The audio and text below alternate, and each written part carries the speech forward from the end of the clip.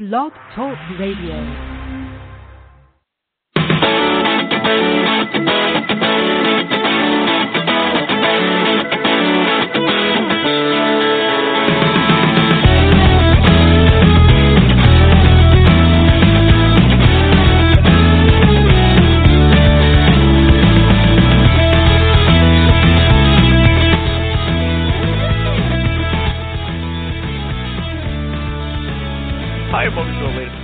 Podcast. It is April 10th, 2014, and it's been another big week in sports. Of course, Jim Bazinski, for some reason, is nowhere to be found, so I guess I will text him to find out where he is. But it was a big week. Derek Gordon came out of the closet publicly on Outsports and ESPN. And now we have Jim calling in. Jim, good of you to join us today. Well, I got bumped off somehow. Your screener did a terrible job of screening my call. but for those of you who don't know, Blog Talk Radio is one of us has to call in as a host and one of us has to call in as a guest. Blah blah blah blah blah. Anyhow, welcome to the show, Jim. Welcome. Are we on alone? Yes. We'll be joined in about 10 minutes. I thought I heard another Anthony. Voice. Were you mimicking? I thought I heard a third voice there, or a second voice there. Well, I am a Gemini, but I've never been accused of having two voices, so I don't know. Unless I'm on a different show somehow with a different host, so go ahead. Yes, we'll be talking cooking today on the cooking show, and anyhow, so Anthony Nicodemo will be joining us in about 10 minutes. He was with Derek Gordon when Derek came out to his team at the University of Massachusetts. The two of them have spent a lot of the last couple of weeks together. They've become fast friends. Anthony's he's a high school basketball coach who came out on Outsports last year. If you want to call into the show, it's 347-945-7834. So let's just dive right into Derek Gordon. Jim, it's interesting to me to see how the story was picked up by the media. And, it was a big story for us, but it wasn't Michael Sam, it wasn't Jason Collins, it wasn't even Connor Mertens, a college football redshirt freshman kicker at a Division III school. What do you make of that? Nor was it a Virginia swimmer. No, it was a photograph of. Well, it wasn't a photograph of five swimmers in Speedos at the University of Virginia. That's true. It's going to be tough to beat. For starters, if you have not read Sid's story, it's wonderful. It's extremely well done, very in-depth, kind of not just behind the scenes, but just about this guy's life, and it's a great story. And in terms of the media reaction, I'm a little surprised it didn't get a little more attention. He's the first Division I college basketball player to come out, but then when I thought about it, there are like 368 Division I programs, so that's hundreds of athletes, and it's not the same sport as college pro basketball. And plus, we're just a couple of days away from the championship ending, and I'm just wondering if people the timing in terms of the media was kind of like people were just kind of done with their college basketball for the year. But also, I think a pro sports athlete, like even the New York Times says, he is believed to be the first openly gay Division I. People still have a little bit of smidge of skepticism in case there was someone years ago that nobody knew about. But with the pros, for a fact. There's nobody ever been in the NBA until Jason Collins, for example. So that is a pure first. And I just think it shows maybe in some ways the hierarchy of sports in this country. If Derek had been the quarterback for the University of Alabama, a much bigger story. Sure, in terms of the media attention, even if it's literally the same story, it's simply a bigger thing. But what do you say? I think it just shows a lot about the sports hierarchy in this country. I think there's also, and was interesting, as you saying, a couple of days after the national championship game, I think that's part of it. I think that at some point there becomes a bit of fatigue on stories, and once the national championship game is over, college basketball is over. If this had happened in February, well, we rarely recommend that athletes come out in the middle of their season, but if it had been in the middle of the season or just leading up to a season, I think that there would have been more interest. But there's just kind of fatigue, and come the national championship game, Connecticut wins, and the men's and the women's, and people are kind of done with college basketball stories. And you know, the flip side is, on the other hand, Michael Sam came out a week after the Super Bowl. That didn't stop anybody from, and during the Winter Olympics, so, and that didn't stop everybody from, you know, basically stopping the presses and talking Michael Sam nonstop for a couple of days. I do think it's, you know, it's the NFL/college football versus college basketball. Well, I would say a couple things. One, I think I believe that the fatigue story is the fatigue angle is a factor. I think it also has to do with coming out stories. Like, there's been so many of them so far this year, and there are going to be a lot more in Outsports. I think the one place where that kind of trumps fatigue is the NFL. I think just the NFL is king. It's the most popular sport in America. I think that the NFL, Michael Sam transcended fatigue because the country is never fatigued of the NFL. Yeah, they released a preseason schedule yesterday, and it gets coverage. It's a freaking preseason schedule. You know, what are the big games at the preseason? So, yeah, it shows you that you can't get enough NFL. So if Michael plays, he's the first, and then the second will get a lot. I mean, even the second, third, and fourth will still get a lot of attention just because it's the NFL. It's the king.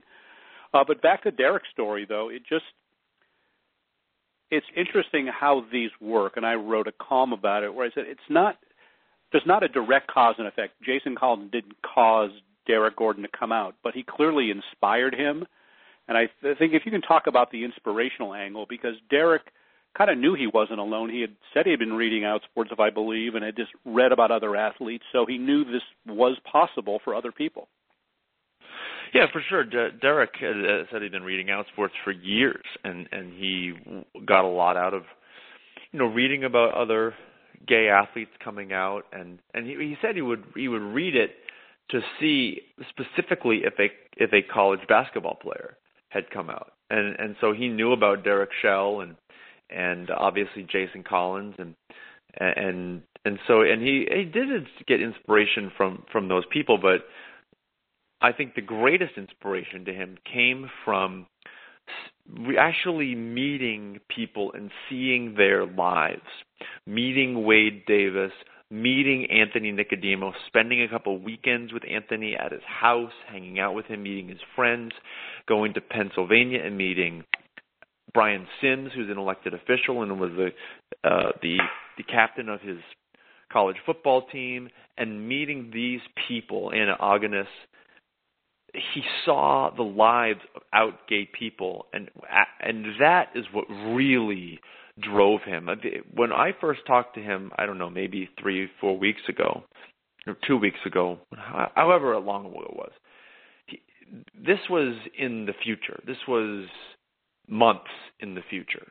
And very quickly after he started hanging out with these people, it became weeks, and then it became days, and then it became, I'm doing this right now, because he saw how happy they were. So I think it's inspiration not just from reading stories and people he'd never met, but from really actually meeting and seeing these people. Well, yeah, we had Jalen Messersmith on last week, who's another out college basketball player, and he said, interesting, that his coach said Jalen played more comfortable this year. And this was after Jalen, but he had been out the season before to his team, but the fact that he was kind of out to everybody now, it has this liberating effect, and I think Derek is going to find the same thing this year, that, you know, he doesn't have to worry anymore about hiding it and about eating alone. But talk a bit before we get anything out about this whole thing that he was mocked when he denied he was gay.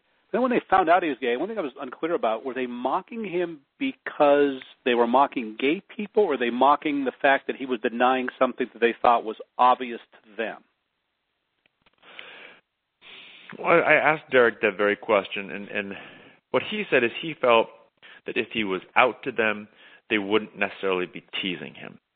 So he thinks that part of it was the fact that he was denying it, and the fact that they really believed that this was this was likely the case, and as guys do, they were needling about it. So they think that that Derek thinks it was certainly some homophobia going on there. But if he had just come out, he thinks that maybe there wouldn't have been the teasing. And he said when he came out, he said looking out across some of the faces, the guys who had been the most brutal were some of the guys who seemed to be the most affected by what he was saying. And so guys kind of got, wow, we took it too far. We didn't mean for it to be so personal. So I think that, listen, we talk to so many athletes who will get teased or hear this homophobia, and when they come out, they stop hearing it anymore. Yeah, and I do think the more I've seen examples in my own life and probably even through flag football where some guys who deny they're gay and no one believes them because they think it's obvious and they don't care, so they tease them more for trying to pull a fast one in their minds than necessarily because they're homophobic. And I'm wondering, sounds like it was sort of like this in the same case. Like, hey, just come out and we'll be fine, but don't deny that you're gay. It's kind of an interesting take on it. Well, somebody who was there in the room who can talk specifically about it is the gay whisperer in charge of basketball, Anthony Nicodemo, head basketball coach at Saunders High School. Anthony, how's the weather in New York? As cold as I left it? 58 degrees right now. It's absolutely beautiful and balmy here in New York. People have their shirts off and running around. Anthony, we were just talking. Even though last week at UMass it was like 48 degrees and all the guys were in shorts and T-shirts walking around, which I found amusing. But I don't know. Well, I'm going to interject a second, Anthony. I tied you in the Outsports pool for second place this year. Did you know what? I lost. Obviously, this thing happened with Derek, and I completely haven't checked one pool. I couldn't tell you if I won. Who won it? More importantly than second. Oh, some guy named Jeff, and everybody basically, when all those upsets happened, everybody's points got frozen because nobody got anything in the Final Four because Florida went out and Wisconsin went out. So whatever it was before the Final Four, I looked up. Jim, who didn't watch any college basketball, tied the great basketball guy Anthony. Well, bow down. I guess it just shows that's what gambling's all about sometimes, huh? Yeah. And if Arizona had won, I would have won had won one game, and they would have won the thing. But well, oh well. Well, Anthony, you were in the room when Derek came out to his team. And again, for those listening, if you want to call in and talk to Anthony or us, we're at 347-945-7834. You were in the room when Derek came out to his team. Just describe to us the vibe in the room and the reaction of some of these guys who had been teasing him about potentially being gay for all those months. I think when you go into that room, obviously, everyone knows something's up. I know when I did it, and my kids saw the principal and some other people in there, they're like, what's going on? And I think the room was the same. When we walked in there, not only with the coaching staff, but with members of the athletic administration, members of the media, or members of the, the sports information people, and then myself and Wade, people were kind of like, what's going on here? And I wrote this earlier, a red shirt from Mount Vernon High School, who I've watched play since he was in 8th grade. He's one of the better players we've had around here.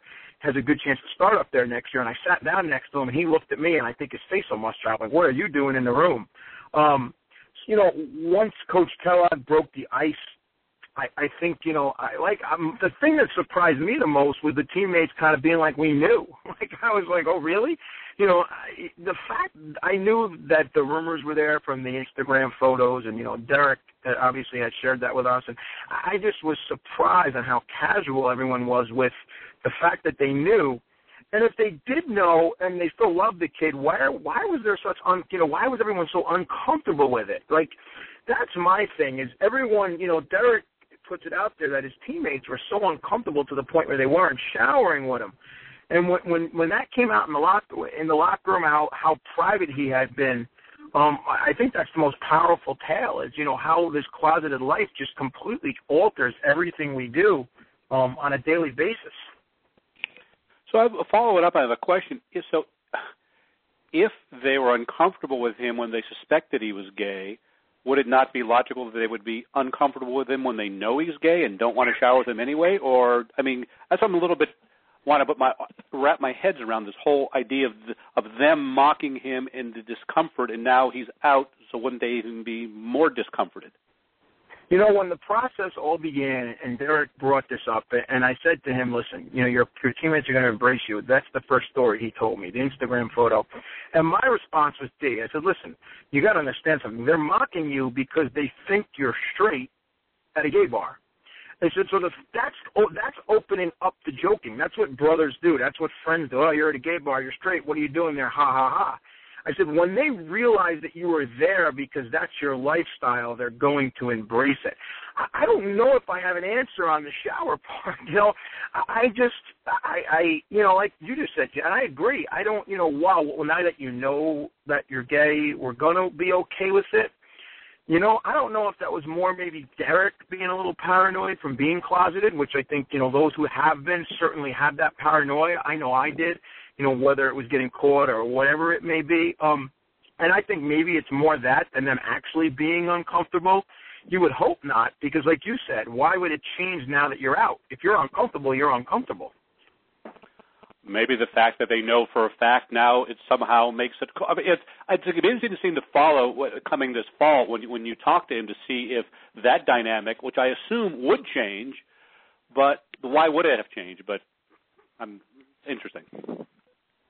Yeah, I agree. I agree 100%. I mean, I think that comfortability is so big, and you know, I can just talk about my own story, and you know, nothing changed at my team. My team, in fact, is more comfortable than they've ever been, almost too comfortable sometimes. You know, my team is very, very inquisitive, and they ask questions, and they make jokes. And even now, as this is happening with Derek now, they're becoming even more comfortable with it. You know, they make jokes now about certain things that I blow like, how do you guys know this stuff? Like, and, you know, they're comfortable with it. They've never dealt with it. They're comfortable with it now, and, you know, I think that's the way it goes. And that's what you kind of hope happens with Derek, is that the team now kind of sees what goes on here. They read the articles, then they go, holy cow, this is my friend and my brother, and look at the life he was leading. You know, we got to rally around him. And I was so proud last night when I, you know, got home, and Jabari Hines, who's going to, you know, has a good chance to be the starting point guard up there last year, a transfer from West Virginia, put out, you know, you're my brother, DG, and we got your back. And, you know, I tweeted back at him and said, I've known you since you were an 8th grade kid, and to see you do that means so much to not only, you know, Derek, but to me and to anyone else in the community to have that kind of an ally. Well, we say over and over again that the most powerful force in changing people's thought process on gay people is gay people coming out, because you get to know us as people first. They get to know Derek as a player and a person first, and so they have an emotional bond, so that when he comes out, it takes, you know, an issue that they don't really think about much, and it brings it home in a way that they want to understand. They don't want this person that they like to feel bad about it or hurt about it. And there's nothing else in our movement that has that effect on people, that can transform the tone of a locker room simply by saying, this is who I am. Correct. And I said, you know, yesterday when your article broke, and, you know, I don't have the juice. I don't get privy to these things ahead of time, so I have to wait till it dropped to read it. And I think if you read your article in particular, and I kind of put that out there to my social media, this is the article you got to read. And it's funny because I actually tweeted it out to, you know, Fran Fraschilla, who works for ESPN, who I know very well, who's the former coach of St. John's. I tweeted it out to Adam Zagoria, who's the former New York Post sports editor. And both of them tweeted back at me and said, Ant, thank you very much. That's unbelievable. Because I thought your article did a really good job of portraying what Derek had gone through and the pain that he faced on a daily basis. You know, here's this kid who's a good-looking kid who's built like, you know, like a professional athlete, and he carries himself with a swag, yet at night he's crying himself to sleep. If that doesn't open people's eyes, and not only his teammates, but anyone's to go, holy cow, like what is going on here? This is crazy. That will, because here's a hardened kid who grew up with a tough life. You know, his family life is amazing when he tells that story about his brother, and yet he's crying himself to sleep because he's closeted or because his teammates are shunning him. That's a powerful story. I mean, if that doesn't get it, I don't know what will. All right, we have somebody calling in. Anthony, you want to take a phone call? Sure. It's from the 402 area code. I don't know where 402 is. Where is 402? It's actually a Nebraska area code. Nebraska area code. Well, you're on with Yeah. Sid and Jim and Anthony. Who's this? This is actually Eric Lucien. Oh, hey, Eric. Yeah, former openly gay Husker. Yes, who owes me a story? What was that? I said, who owes me a story? Oh, yes, I do. Yeah, get on that. Eric, I am. you've been through this before. You've been out in a college locker room, and we've been talking about the difference that a locker room, the different tone that it has when there's nobody gay and when somebody is gay. What was your experience with that? Yeah, that's actually what I was calling in response to. Like my initial couple months in college, I was out, but not really to the team. The team didn't know. No one had asked me. And so those first 2 months in the locker room, it was a lot more uncomfortable. People, I think, assumed I was gay, and therefore, since they didn't know for sure, they were more uncomfortable being around me. But as soon as I did come out, that all changed, in the locker room especially. There was some homophobes, which took a lot longer to, open up and accept that. But the locker room setting definitely improved once they were aware that, yes, I am gay. And eventually, as Anthony said, people started to ask questions and make jokes, even in the locker room. And then it got to the point where they'd be chanting my name sometimes as I'm walking into the shower, just teasing me, just being funny. But I also wanted to note that there was a closeted player on the football team as well at that time, and everyone knew he was gay. However, no one had known for sure that he hadn't, disclosed this. It was a lot more uncomfortable for them to be around him. So it was uncomfortable for them because he was closeted? Yes.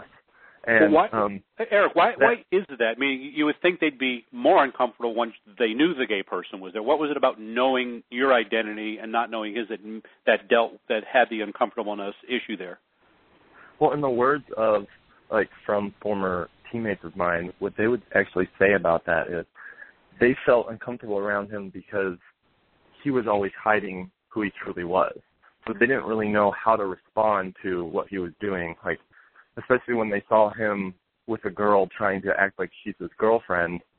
They knew he was living a lie. So it was almost like, how do you authentically approach someone and be honest with them when they're not being honest or authentic with you?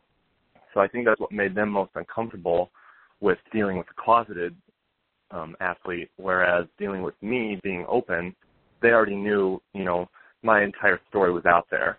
I was being truthful and honest with them, therefore they could be truthful and honest back with me.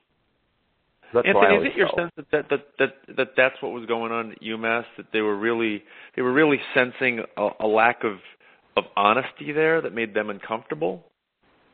Yeah, I think it makes all the sense in the world when Eric tells it that way because, I think the one thing, within teams is there's that trust, and that's coaches and players and managers and everyone else. There's that trust when you're together. And if you don't have that trust, you don't know how to approach it. So in Eric's case, they knew how to approach him because he was out there, where in Derek's case, maybe they didn't. And, it's funny, Eric brings up, the girlfriend. And Derek told me a story last week where, in the fall this year, after the Instagram photo, he had his ex-girlfriend come up to campus and stay with him for 4 days to try to throw the story off. Now, if the players ultimately know that he is gay, but he's not admitting it, then obviously that they're not going to be comfortable with the trust factor there either. And it's not like they can joke about it, because when they joke about it, he gets offended and says, hell no, I'm not gay. So I think that makes all the sense in the world if you really, sit down and analyze it that way. Yeah, I totally agree.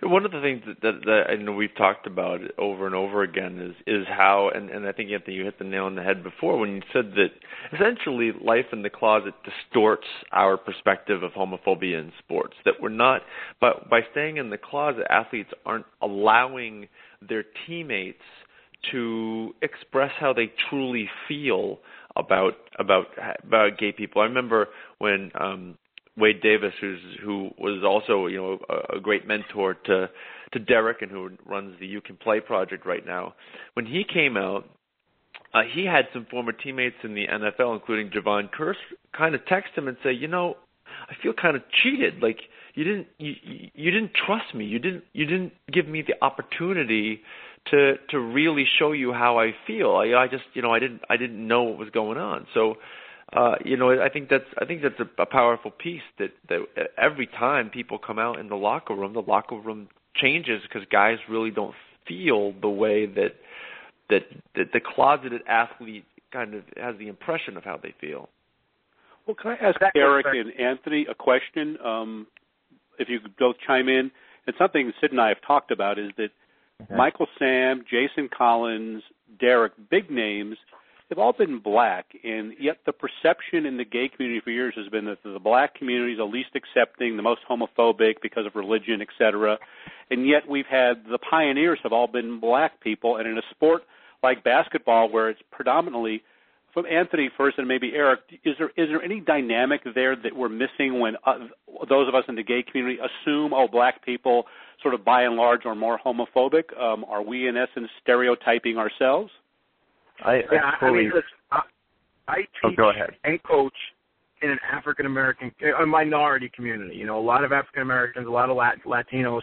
And when I came out, the parents that embraced me were all African-American immediately. My kids, the majority of them are African-American. So I'm in the African community, the African-American community all the time. And I've never seen or heard or had any sense of that at all. Now, obviously, I'm an African-American, so from that sense, if there's something there, that's different. But for me, being someone who's constantly around minority kids, I mean, I haven't seen any of the homophobia that we talked about. Yesterday, I played in a charity game with, I don't know, there were 20 guys in the game. 17 of them are African-American. My assistant coach is African-American. And I'm in there with the locker room, whatever's going on. And I haven't sensed any difference in the community there. Where I see the difference is when I go to schools to speak, and I speak at a school that is mostly minority. There, the conversation is very different. I did one on Monday, and I barely could get the kids to open up. I did one at Bronxville High School earlier in the year, and the Bronxville kids are going to Notre Dame and Princeton and this place and that place, basically, 99% white. And the conversation was definitely better there. So maybe it's the fact that it's not talked at as much at home and that kind of thing, that separates and changes the conversation. But I think once it's there, I just don't see the difference, like I said, from someone who's in minority communities all day. Eric? I actually totally agree with you on your points there. But I do think that in the Caucasian community anyway, especially the gay community, that we are perpetuating the stereotype that, there's more homophobia in the African-American community. Actually, the teammate I was talking about who was a closeted homosexual was African-American. And I don't think because of him being black, that was why he was, why the other players were more uncomfortable being around him. It was solely because he was closeted and not being honest with himself. So Anthony brings up, a great point. About how we are perpetuating that stereotype. I don't think there is much of a difference. Well, it's just an interesting dynamic that Jim and I have talked about. I've talked about it with Wade Davis and other people, and we can't figure out what the answer is when you look at the high school, and I use the term lesser sport, meaning not the big four sports in college. The people coming out there are mostly white, but the elite level athletes in the pros in college basketball and college football, the people who are coming out there are people of color. And it's just such an odd, stark dynamic that it's a trend we're all seeing, where the younger athletes coming out are white and the elite athletes coming out are black. And we don't know, it's such a bizarre thing. I haven't heard a good answer as to why. I don't even know if I can give you a good answer on that. That's a very good question. Oh, well, Eric, thank you for calling in. We appreciate it, and get welcome. Jim that story. Well, and Eric, we will have you on as a guest, maybe for the college football season, because your story is fantastic, and it'd be a good setup for college football. So, hope you can join us again. Yeah, definitely. Just you know how to reach me. You have my email and Twitter and phone number. So, got it. All right. Well, have a great day. Thank you. Oh, and also, just for Eric stood up and was lobbying Nebraska legislatures on a gay anti-discrimination bill that was filibustered, but you're going to get them next time? I already disconnected. Oh, I think he left. Sorry. So yeah, he'll get them next time. But they had the votes to pass. It was filibustered in the Nebraska Senate, and but Eric is stepping up and doing good work. So him versus Ron Brown. So Anthony, you're doing a bunch of good work there. You're having a next month in Westchester County, I believe. You're having a leadership summit in conjunction with the You Can Play project for high school basketball players. Kind of tell us how that came about and what it's going to look like. Well, I think, obviously, since I came out, you kind of sometimes, my buddy last night, who's a city councilman here in Yonkers, and he's gay, and he's a big gay marriage rights guy. He's very close with Edie Windsor, and he's got a ton of the line to the president, and he sent me a great quote last night, and it was something to the effect of, sometimes you do things because you think, and all of a sudden you become a leader in a movement. And, I think that's what happened here. I think that everything I've done in my life, I lead. In the basketball community, I lead. In school, I lead. So this was not going to be any different. And I think when the role that I'm in, it's a chance to change things and try to change the culture. And one of my feelings is that I think athletes are the way to go. I say this all the time. The kid going to Princeton because he has 2,000 or 2,400 as SATs, that kid's not on the front page of the newspaper. But the kid that scores 35 in the basketball game is. And I think that's our culture.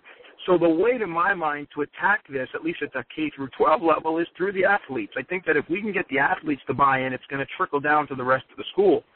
So what we're doing is we created this leadership conference at my coaches association, and we're going to essentially invite a captain from every team in our association, which is about 80 teams, and from the girls' side as well. And they're going to come in for a day of workshops and lectures and whatnot. Wade's going to open it up as the keynote address, and we know he can get the crowd going, and he's very good at that. And then we're going to have 3 workshop sessions. We're going to have a social media workshop session about the dangers of social media, which is a huge problem locally in every aspect of the word. I mean, earlier this year we had a kid tweet out and call a local reporter a faggot, and there's been some racial stuff, and just it's a huge problem that kids don't understand. So we're going to attack that. We're going to bring in Go Athletes to do the anti-bullying portion. Hopefully we can get Derek into that now. James Nutter from Maine. And we're still working on one of the females. And then we're actually going to have Patrick Burke and one of my mentors, Henry Sassone, work on writing an inclusion policy for the association. Pat Griffin's going to come in and do some coaches training and that kind of stuff. So we're going to try to hit it all around. We actually invited the director of the New York State Public High School Athletic Association. He's supposed to come down. We've invited some principals, some superintendents, and I think it's going to be something that we hope to take and then make it into a mandatory session for all athletes in all sports at the beginning of their season, or all captains, or something along those lines, depending on how it goes. And Anthony, I think it also helps to now have real-life examples like Jason and Derek, that you're not just talking about theoretical people coming out. You're talking about actual people who have done it. And I think it's going to have a lot make what you're doing much more powerful, because they're not talking theory anymore; they're talking reality. You need people that the kids can relate to, and my kids. If I talk to them about or show them something about Johnny Weir, my kids will go, "Coach, you're out of your mind." But when I brought up Jason Collins, they get that. When they walk into the room, and it's going to be very diverse because we have Scarsdale and Bronxville around here, and then we have Yonkers and Mount Vernon, so 2 very different communities that's going to be mixed. And when it happens that way, you're going to have, James Nutter in there, who's from rural Maine, and if there is, it has to be rural. There's no urban Maine. Rural Maine, and who has such a great story as a high school athlete and then a college athlete. And then you throw Derek into the mix as well, who's an inner city kid who's played with Kyrie Irving and Michael Kidd-Gilchrist. The kids get that. Derek was with me in an AAU game this weekend with my kids, and they get him. They were tweeting at him last night because they get him. And I think that's the important part, is that we have to bridge the gap so people understand these kids and are around people that they know. They'll get these guys, and that's why I kind of mandated these 2 kids have to be there, because these are the kind of kids that can reach the kids that we're going to have at this thing. Well, Anthony, another from the other angle, not just who the kids respond to, but also who the adults respond to, is you're trying to get into some of these school districts and get coaching associations to pay attention to this issue. How much does it help to be able to say, you may not think you have gay athletes or this is an issue to deal with, but look what's happening. Derek Gordon has come out. Jason Collins has come out. Outsports has these other stories of all these gay athletes. How much does it help to have to kind of get in the door to have these examples? You know, it's funny. I was in communication with the National Association of Basketball Coaches, which essentially every college basketball coach in the country at every level is a member. And not that they stonewalled me, but they definitely didn't really want to deal with it. And right after Michael Sam came out, I sent him another email, and I said, listen, do you see what just happened here? I said, this is coming. I said, I know for a fact a Division I basketball player and a Division I coach who this is going to come, and there's going to be media, and they're going to come to your coaches for quotes. I said, you guys need to be prepared, and I got an answer. And I even got a request to sit down and meet and discuss the issue at the Final Four. It just so happens with all this craziness going on, it's the first Final Four that I've missed since 2003, and I wasn't there. But now that Derek's story's out, I'm actually going to email him in a little while and say, hey, I told you this was coming. Let's deal with this. And almost see if I can even get into the room with their executives in May in Indianapolis. But I definitely think that when you have something tangible in front of you that they can see, you know, it makes much more sense. I don't ever get nervous when I speak. I can speak in front of 5,000 people, and I don't get butterflies. And the only time I've gotten nervous since this all happened was when I had to address my peers at the first coaches meeting and say, hey, we're doing this conference, and guys, you have gay players. Whether you want to know it or not, you have them. And there's gay kids on your team that are going home and crying at night. And this was before I knew Derek. And we need to change things, guys, because we're not doing the service by these kids. And I think they get it. And, you know, now that the season's gone and we've had a great season and I've been out to dinner and at meetings and everything's fine and wonderful with these guys, I think they get it. And the response from the athletic directors and coaches, and we were planning on 200 people. I got a call yesterday saying you might have to have 400 people. That's how much the schools have responded to this thing. So they're getting it. It seems like the athletic administration is understanding that this is out there, and they're willing to certainly try to tackle the issue on their end. What about, we just said we have a little more time, or I'm not sure what. Yeah, yep. About coaches. I mean, we talk about players, but there's only one. There's no openly gay Division I, II, or III college basketball coaches we know of. In women's sports, there's only Sherry Morrell.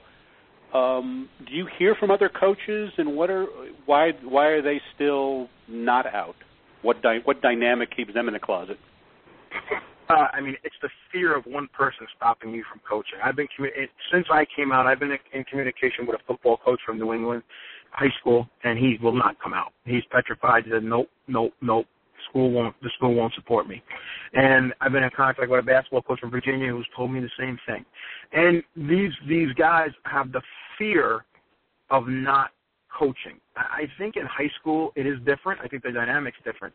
You know, when I came out, one of the first stories locally that broke was, a guy in a park said, I was sending my kids to Saunders, and I'm not sending them there now because I don't think my kid should be coached by a gay male. And my response, which is much more out now than before, I was very simple. Well, I don't want your kid.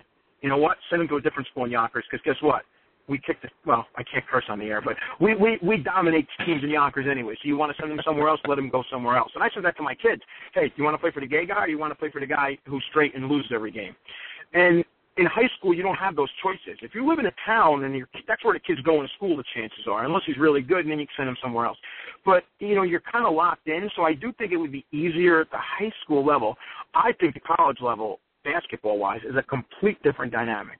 I think that there's so much negative recruiting that goes on that having a gay coach on staff is such an easy way to say, hey, you don't want to go play for that guy. And eventually, if 2 or 3 kids who are religious or whose parents are against this go that route, and those 3 kids end up at a different school, and that costs a league title or an NCAA tournament berth because of that, how long are you going to be around as a coach for? Because in NCAA, it's all about money. You know, and that's on the male side. On the female side, we've had the conversation, you know, Sid and I and other people, where we know for a fact that college coaches don't go play for that coach. You go play for her. You know, she's a lesbian. That's craziness. But that's what you're dealing with, I think, when you're dealing with money. And in the college game, it's a very different dynamic. You know, I say this all the time. If I left Saunders tomorrow and I apply for another job, would I get the job knowing that I'm an openly gay male? I don't know if I would. I, in the back of my mind, am not sure. And I've said to people, I wouldn't get another job right away. Even though I've been successful, even though I know what I do, because I think that some administrators wouldn't want to deal with even the remote possibility of having to deal with this type of problem. And I think in the NCAA college basketball is the same thing. It's about winning. And if there's going to be something or someone on your staff or someone on your staff listen, every staff in America has to have an African-American on it. That's the way it is. Now, that's not to say, I've heard people, college coaches, the black assistant, because they have to have that, because if you're going to recruit African-Americans, you've got to have an African-American there. So if it comes down to a white coach or a black coach, the black coach is getting the job in that case for that reason, even if he's not as qualified. And that's the example here. I think that, if it comes down to the gay coach or the straight coach, and the gay coach might lose one recruit because he's gay, and even if it's a slim chance, they're going to go the other route. So the question there becomes, is coming out at that level on the male side at least, is it suicide for your career in some ways? Yeah, so do you think then that guys self-select and don't go into coaching because, man, to be closeted your whole life for a lot of people would be impossible? Do you think there's people that simply say, I'm going to live this double life my entire life? I think there's people that do both, and I think that I think at the end of the day, there's people that live that life and live torturous lives. But at the same point, if you're a lifer in the world of basketball and that's all you've done, play and coach, that's all you know.